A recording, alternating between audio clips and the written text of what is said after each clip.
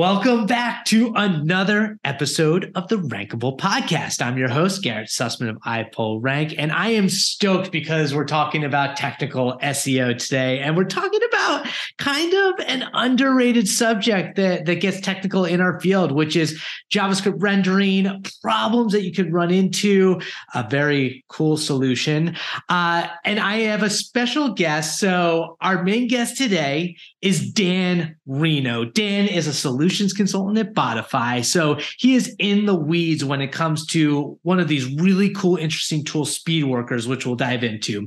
Self-taught technical SEO for over 15 years with a penchant for building teams. He's actually worked in a ton of agencies, so he's seen a ton of major websites. And when we're talking Botify, we're talking enterprise. So, not just your mom and pop websites. We're talking like big time, millions of pages websites. Thank you so much for joining me today, Dan.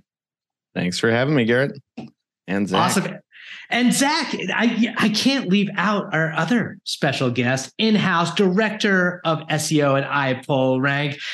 If you want to geek out about structured data, e-commerce, technical SEO, if you want to see our ridiculous SEO battle zone series that we've been doing where Zach and Mike kind of run their mouths on all these controversial topics in SEO, we're joined today by the flying dinosaur, Zach Chehalis. Thank you for joining me, Zach.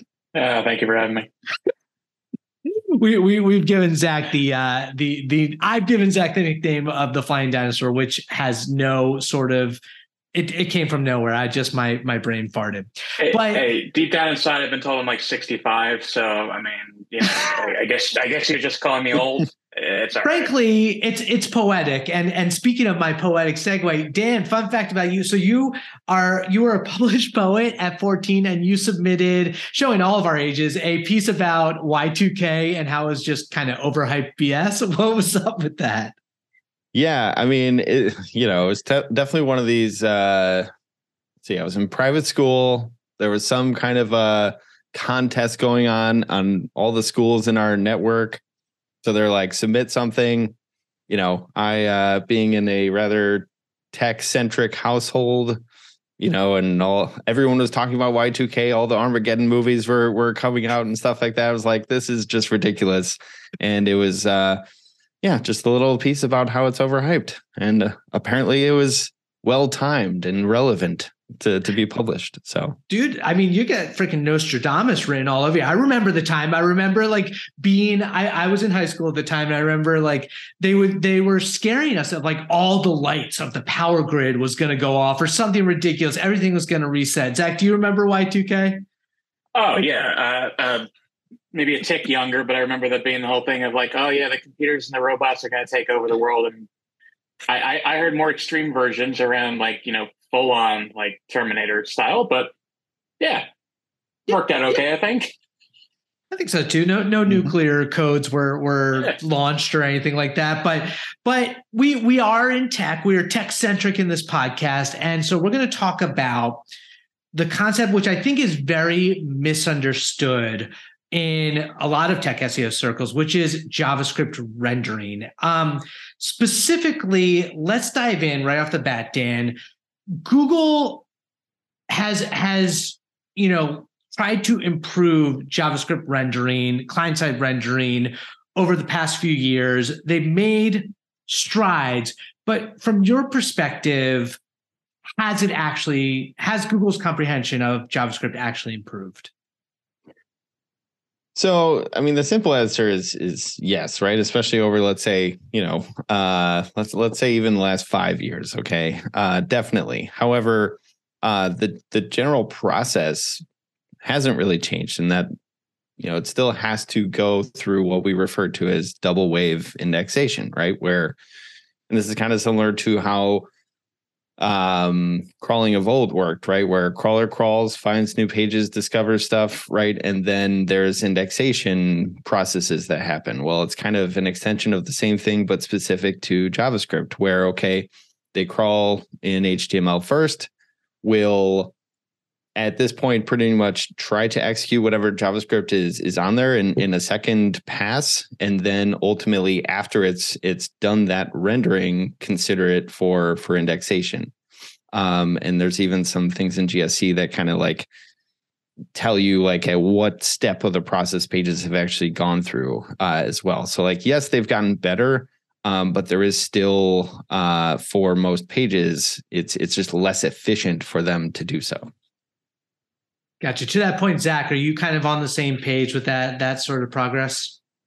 Yeah, I mean, I definitely see it getting more rendered than I saw sites getting years ago, when Google maybe went from like a pre-K reading level to like a kindergarten reading level of it. But, I still see them struggling with specifically like JavaScript frameworks that are not being, pre-rendered. They're still struggling in a lot of those instances, but it certainly has gotten better over the last couple of years.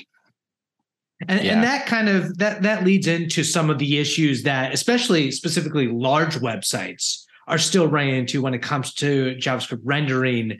Dan, like what do you see? I mean, you do a lot of implementation with speed workers. Before you even get to that point when people are coming to you with problems, what are some of these major issues that people are encountering? Yeah. So, I mean, when you think about which depending on almost no matter your opinion on like crawl budget, right, as a topic, I mean, when you consider the double wave indexation process, right, if Google has to essentially crawl twice, let's say, in order to consider a page for indexation, when you have really large websites, that problem is exacerbated, right? And there's also kind of competing, let's say, solutions where like server-side rendering, is often considered to be like kind of enough. But even then, when you consider more technical concepts like hydration and stuff like that still comes into play, that again affects large sites even more because it takes Google that much more resource to get through the site, right? And so what we kind of see happening is that, it can take Google 10 days, couple weeks, maybe even an entire month to get through not even half of a website, right? Depending on just what they have going on and maybe not even sheer volume. Like it could even be like hundreds of thousands of pages as opposed to millions of pages, and Google still might not be able to get through it all if it's really dependent and heavy on JS. Zach, are you noticing the same sort of like time delays and volume like issues?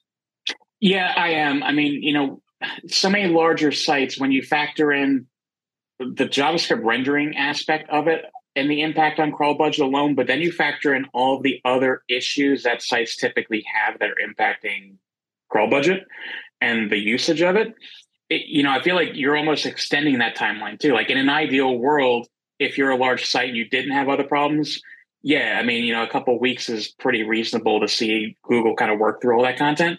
When you start factoring in actual issues, directing Google to crawl dead pages or redirected pages or just things that aren't working, like then you're making that even worse. And I'm seeing that in a lot of instances now where, Google's struggling to get through all that content almost on a regular basis because they can't, the budget's just not enough. And even if you ask for that increase, you're not always guaranteed to get it.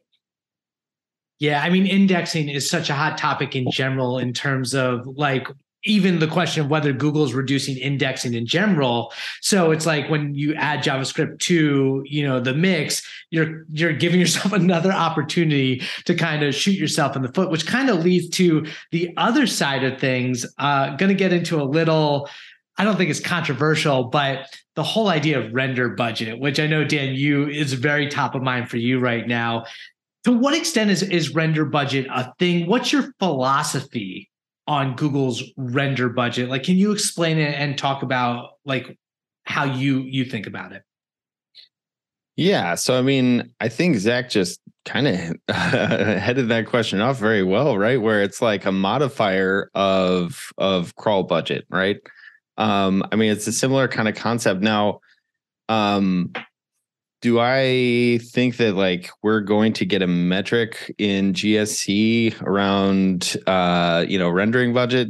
Definitely not. I mean, I've been in this for 15 plus years and we still don't have one for crawl budget. So like that's probably never going to happen. Now, I think though, at the same time, a lot of the fundamental elements of SEO haven't really changed like a ton, which is to say that like the metrics and pieces or like insights that we can get from GSC, like, discovered, currently not indexed, crawled, currently not indexed, are a couple of really great indicators as to whether or not Google is having problems getting through not just discovering new pages, but also rendering your pages, and whether or not that's getting in the way of indexation. So I feel like that was kind of an indirect answer, but like it's so nebulous that it's hard to really give you something more concrete, in my opinion. To that point, and it's problematic for technical SEOs, because it's like if you have this, uncertainty and you have, content issues where partial content's getting rendered, and I mean, we'll get into how Speedworker kind of solves for that. But Zach, do you have a similar like render budget philosophy? I do, yeah, because even kind of thinking through like let's say how you're approaching a technical audit, right? Like a lot of it is evaluating, hey, why are these pages not getting indexed and crawled? And there's a whole wide variety of reasons why they might be, but it's almost another factor of like, is Google actually able to render the content that's on this page or not? So it introduces a whole different level of complexity, I think, more than like a typical like run of the mill type SEO is trying to work through. I do agree, and Google's never going to give us a number or any type of report on it. I know we talked about that at length in Battlezone about Google's documentation. It would be nice, but I don't think I'm going to see it in my lifetime. Well, to that point, I'm curious to both you guys, like, to what extent is it not in Google's best interest versus in their best interest to provide that metric?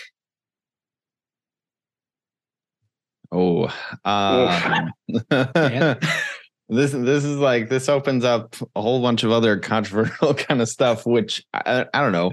It kind of comes back to something I've always said though, right? And that like Google kind of reserves the right to do what they want and break their own rules or create exceptions. Like the public spokespeople may say a certain position, and there's all sorts of examples of exactly the opposite all over the place, right? So it's like, in their best interest, it's even kind of hard to answer that. I mean, I think that, like, again, opinion is, I mean, we want as much knowledge as possible. Like, yes, of course, people do abuse information given and have historically, right? So I understand why they wouldn't, but I don't know, like, knowledge will set you free is kind of my general mantra. So like, I just want, as also big fan of Short Circuit and Johnny Five. So input, right? Like, that's my general MO as well. But again, those are just my wants. Zach, are those your wants? Yeah, I'm 100% agreement there. I mean, the first thing that came to mind when you asked that question is like PageRank and how that was abused into oblivion. Obviously it's a slightly different approach to a metric and optimizing a site for it, but I could see why Google's maybe a little close to the vest with something like that, because people are going to try and figure out ways of getting around it, or, hey, how can I tweak this so that I can get around this number, or things like that. I'm not, like, someone's going to start playing with it in a way that's going to tick off Google, like everything else that they've given us. Yeah, it makes sense to both your points, but it's interesting nonetheless. I do want to dive into Speedworkers, which is fascinating. It's this dynamic rendering solution that Botify offers as part of like the activation solution, in terms of the entire suite of what Botify offers. Dan, I'd love for you to kind of just break down, like, what is Speedworkers? What is like a dynamic rendering solution in the first place? And like, what do you do with it? Sure. So dynamic rendering, right? Like, and hey, speaking of Google documentation, this is actually one place that they do have some, right? Where basically you're giving the bots the optimal experience that they need, right? So pre-rendered JavaScript, like minimal execution, basically just here's a flat HTML file when bots are requesting it, right? And then users get the full rich client-side experience, right? So users are really purposely unaffected by dynamic rendering. So that said, I mean, Speedworkers is definitely more than just dynamic rendering, right? It's kind of dynamic rendering by SEOs for SEOs, really, right? Like because we can also do things like not just fully pre-render everything, but even go so far as to do things like taking actions, right? Which, okay, like Google has said, or there's articles out there that say Googlebot can take up to 5 clicks to try and render content, let's say, right? Well, if you've got a page that requires a lot more than 5 clicks for the full content to actually be available to search engines, well, we can also kind of assist with that, right? So making sure that all of the necessary content is rendered. But like even that aside, third-party scripts, right, are kind of historically problematic. Not that Google can't do it, but again, wouldn't it just be much better and efficient, ultimately managing the bot crawling experience to give them everything that they need on the first pass, right, as fast as possible? Ideally, within that 300 millisecond time frame that they say they prefer, they being Google. And we can also do additional things like cleaning up parameters that are unnecessary, like let's say for tracking purposes and things like that. I see Zach smiling in a big way because I know you've come across it.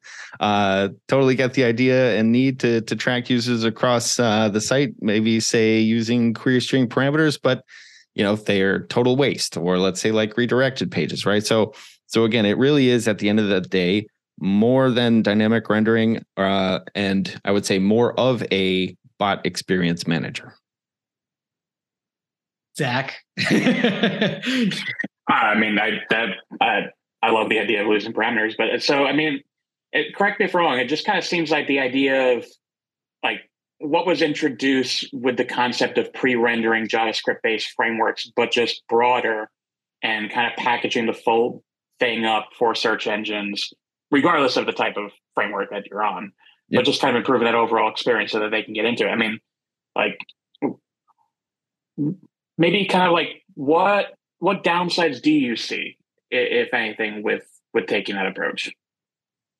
Sure. So, I mean, we can't necessarily get to everything, right? And there is a balance with efficiency, and even like in a lot of ways, Speedworkers is also designed to kind of save on infrastructure cost, right? In that, like, we can kind of preempt Google's activity, and if again in the parameter example, one is the canonical version, like we're only caching that one so often, ultimately saving your costs and the load on your servers. However, right, sometimes based on what Google has been used to crawling, or just how maybe slow your origin is, right, it can be the amount of resource necessary to keep like a evergreen or up-to-date cache, right, might be kind of excessive, right? And so you have to kind of figure out that balancing act, which is pretty involved. So there's a lot of work, right? It is a pretty challenging kind of topic in general. And it is kind of a black box from Google's side as well. So yeah, I mean, I guess those are some of the drawbacks. I'm not going to say that like, there aren't, any, right? Up beyond efficiency. I mean, I would say that too, like some things that we see with other pre-rendering frameworks are like when rendering breaks, right? Like what do you do? How do you know that that's happened? Now, luckily, right, like Speedworkers is also robust enough to have built-in systems to be able to like not just alert you, but like actually stay on top of and know exactly where and when a rendering broke, and also not serve broken renderings to Google if that's what we encountered last time, right? So that's still more of like, the benefits and things like that. But yeah, I mean, it's definitely still additional consideration for our customers, right? Like we have to get pretty involved with their infra teams, but luckily that's usually kind of a short time period, right? Where it's almost like a project. And then, SEOs can do their thing with speed workers, and engineering teams like, okay, great. We don't have to field those tickets anymore, or, whatever the case may be. So, I hope that answers your questions. I think that. No, it's great. I love the fact that you're also even thinking through like how to detect if the rendering failed. I mean, that's certainly something that I dealt with, I would say, in the earlier parts of, dealing with pre-rendering Angular several years ago, where, the pre-render solution that was built, if you create a new page and it wasn't incorporated into the system, it wasn't getting pre-rendered, and you don't find out until much beyond the fact where you should have. So it's great to be able to have that kind of detection in place and figure out where something has gone wrong as soon as it possibly can.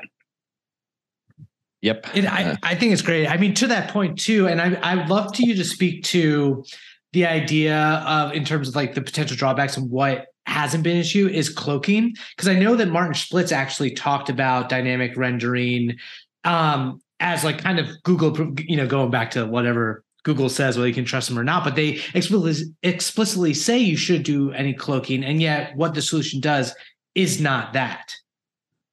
Right. So, I mean, let's kind of quickly define cloaking, right? At least as far as I've understood it, you're serving different content primarily to search engines than you are users, right? At the end of the day, now typically the presumption too is that there's malicious intent, behind it in some way. However, because what we're delivering to Googlebot is, even in the case of like taking those actions, right, where there's content behind, some client-side event that needs to happen, it's still exactly what the user would experience, right? So that's really, at the end of the day, why it's certainly not cloaking. Now, that is definitely a question that we get pretty often, though, because that's to say, it's not cloaking, but then to say the way that it works is it works for bots and not users, right, is like kind of sounds counterintuitive. But at the same time, yes, I think this is another classic example of Google kind of sometimes talking out of both sides of their mouths, where, they also say that like they can't even ecologically keep up with rendering JavaScript at scale and things like that. But then also that like dynamic rendering is kind of a what did they recently say? Or of a stopgap or something like that, right? When again, in real terms, in practice, it doesn't seem like, yes, maybe they've gotten better, but that they can keep up with the present day JavaScript and what it does. Yeah, but on the other hand, I mean, there's so many SEO benefits of using this tool. Can you kind of run through, like, when you're using Speedworkers, like why SEOs love it, like why it's appealed to them? Yeah, so I mean, I would say, like, apart from just crawl budget benefits, which, for really large websites, our customers certainly value, not to sound like a broken record, but that full content indexation is really kind of, at the end of the day, the biggest thing, right? So, and then also, I guess like the combination of the two, where again, we're streamlining, parameters, and or even like just eliminating crawl paths that would waste crawl budget, while Google's getting all of the links and content that it needs to as soon as possible. That sort of cumulative effect, right, tends to really show a lot of benefit in, especially like non-brand keywords that, the customer is now relevant for, right? We've definitely also seen some indication that it can benefit even position, right? Because if you imagine, if there's like a PDP with, now granted, like by the time it gets to the index without dynamic rendering, reviews should already be a part of that consideration. However, if you're streamlining how you're delivering updated reviews and things like that, right? Like the freshness of the index is also that much better. And, then there can be gains that are seen from that as well. So I would say, again, it's like kind of net and cumulative effects. Gotcha. Like, Zach, when you're working with enterprises, how do you think about like how important is it to, almost like propose a solution like this if they don't have anything in place that's really considering? I think it can be very important. I mean, that's the thing, is even within the last 48 hours, I've had various conversations with folks where it's like, a solution like this would be valuable. One where they have reviewed content that they're worried is not getting rendered for search engines, and they're trying to figure out how to solve that solution. I've dealt with too many e-commerce sites over the course of my career, and I've seen so many instances of like getting a small portion of UGC that comes in through reviews, and it's kind of disappointing with that sense. But like even in other cases as well, where we're trying to figure out, hey, how could we make a change to this page or implement this type of recommendation that we can focus on for SEO purposes, but we're running into some gaps or some issues in the implementation, or we're running into the inability for these things to get crawled and found. So I think there's tons of value. And like the more I talk to various clients and sites that I've worked with over time, like I just see a ton of value in a solution like this. Going back to the cloaking question, I still think Google's casting that net a little too wide in terms of how they're defining it. Like, it's not cloaking in this sense. And I think that's what confused a lot of folks, that I've definitely had that conversation with different people like, oh, isn't that cloaking? It's like, I can understand why you think that. No, not in the sense that Google's thinking about it. Like, they're looking at cloaking as like, you're showing something completely different. And like, I think that's an education piece that I've talked with a lot of folks over the years that I think is still coming up today. Yeah, it almost reminds me of like the AI content conversation where it's like, you should have this blanket, all AI content's bad. It's just like, to some extent, the intent, the use case. It's like when used in a way that actually helps users like this by ultimately surfacing all the content to Googlebot, then it benefits everybody. So why would you penalize that? Anyway, exactly. I am curious, Dan, too. Actually, this was Zach's question about the near future when it comes to, do you see a day in the near future when server-side rendering wouldn't be needed? I love this question because so do I think that server-side rendering is going to reach a point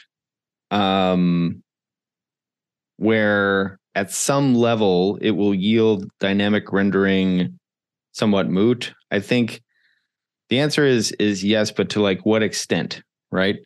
I think especially again for the enterprise level, what I'm seeing is that server-side rendering just doesn't cut it like most engineers think that it does, right? There are some frameworks out there that seem to do a pretty good job of like fully rendering everything and delivering like static HTML, even to both users and bots, right?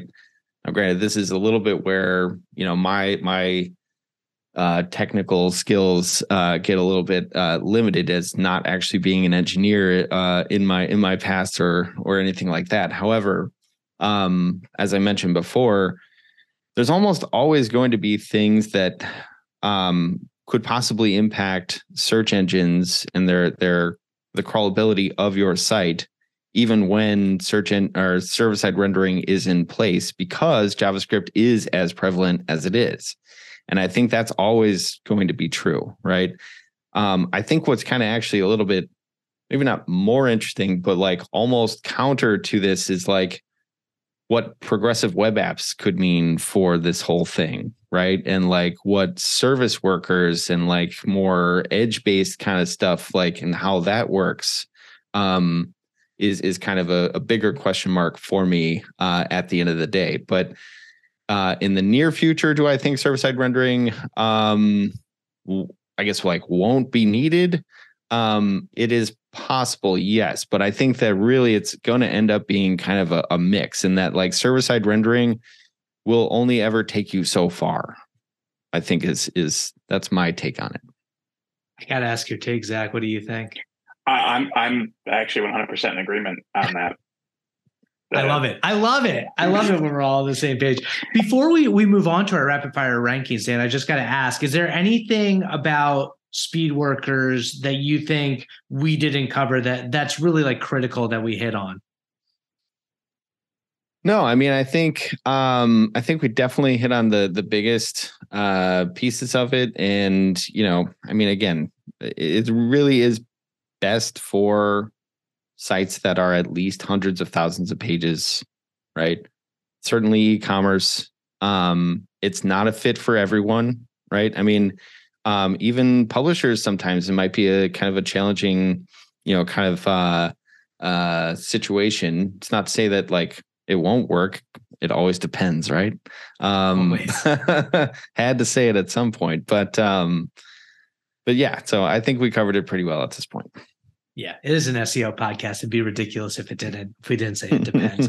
I'm surprised it's that ranking word, but I know that's a whole other different podcast series. Zach, do you have any other takes on JS rendering that you think's worth addressing?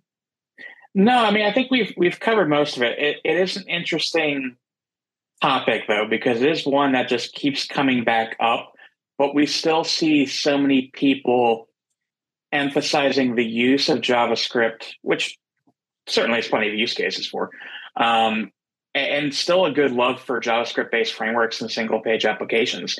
I think we've covered most of it, but I don't see the server-side rendering piece going away anytime soon. I do agree that there's that kind of case where it can, but it's still going to continue to be needed as long as folks are continuing to use JavaScript. Yeah. I mean, regardless of how ambiguous, Googlebot is from time to time, and regardless of, kind of how much, like how big your website is or how technical it gets, this is a really important topic, because ultimately, if content can't be found, it can't be crawled, it can't be indexed, and that has a material impact on the business's visibility and search traffic. Dan, are you ready for some rapid fire rankings, sir? Let's go. Okay, let's put on some music and start the clock. And here we go. We're diving in.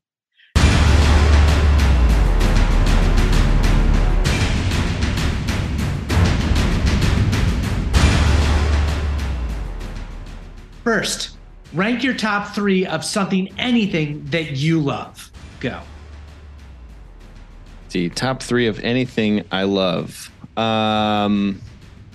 This is actually now going to be tough because I have to like rank my family. Let's say my wife, my oldest son, and my youngest son. We'll just go in like kind of chronological order there. There you go. Yeah. That's a fair caveat. We won't tell them that about this episode. Okay, rank your best SEO/marketing win. So this is actually kind of an old one. But when I'm asked these questions, I always come back to this sort of like a test that we had done internally at Net Concepts. This was back in like probably 2009 or something like that, where we were, oddly enough, it was actually kind of a similar like circa 2008, 2009 product as what activation at Botify is kind of all about. But we were testing interlinking strategies sort of across different teams. So like people would have, a way that they were going about it. I had my way and I had the best results. And it was also a topic that I just, interlinking and site structure and that kind of stuff, like faceted navigation, is still something that I love diving into today.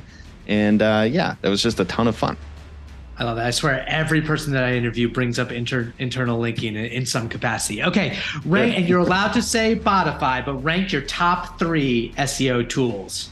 Yeah, I do have to put Botify as number 1, although I will qualify that, right, by saying, as I said before we started recording here, before joining Botify, I had not used Botify.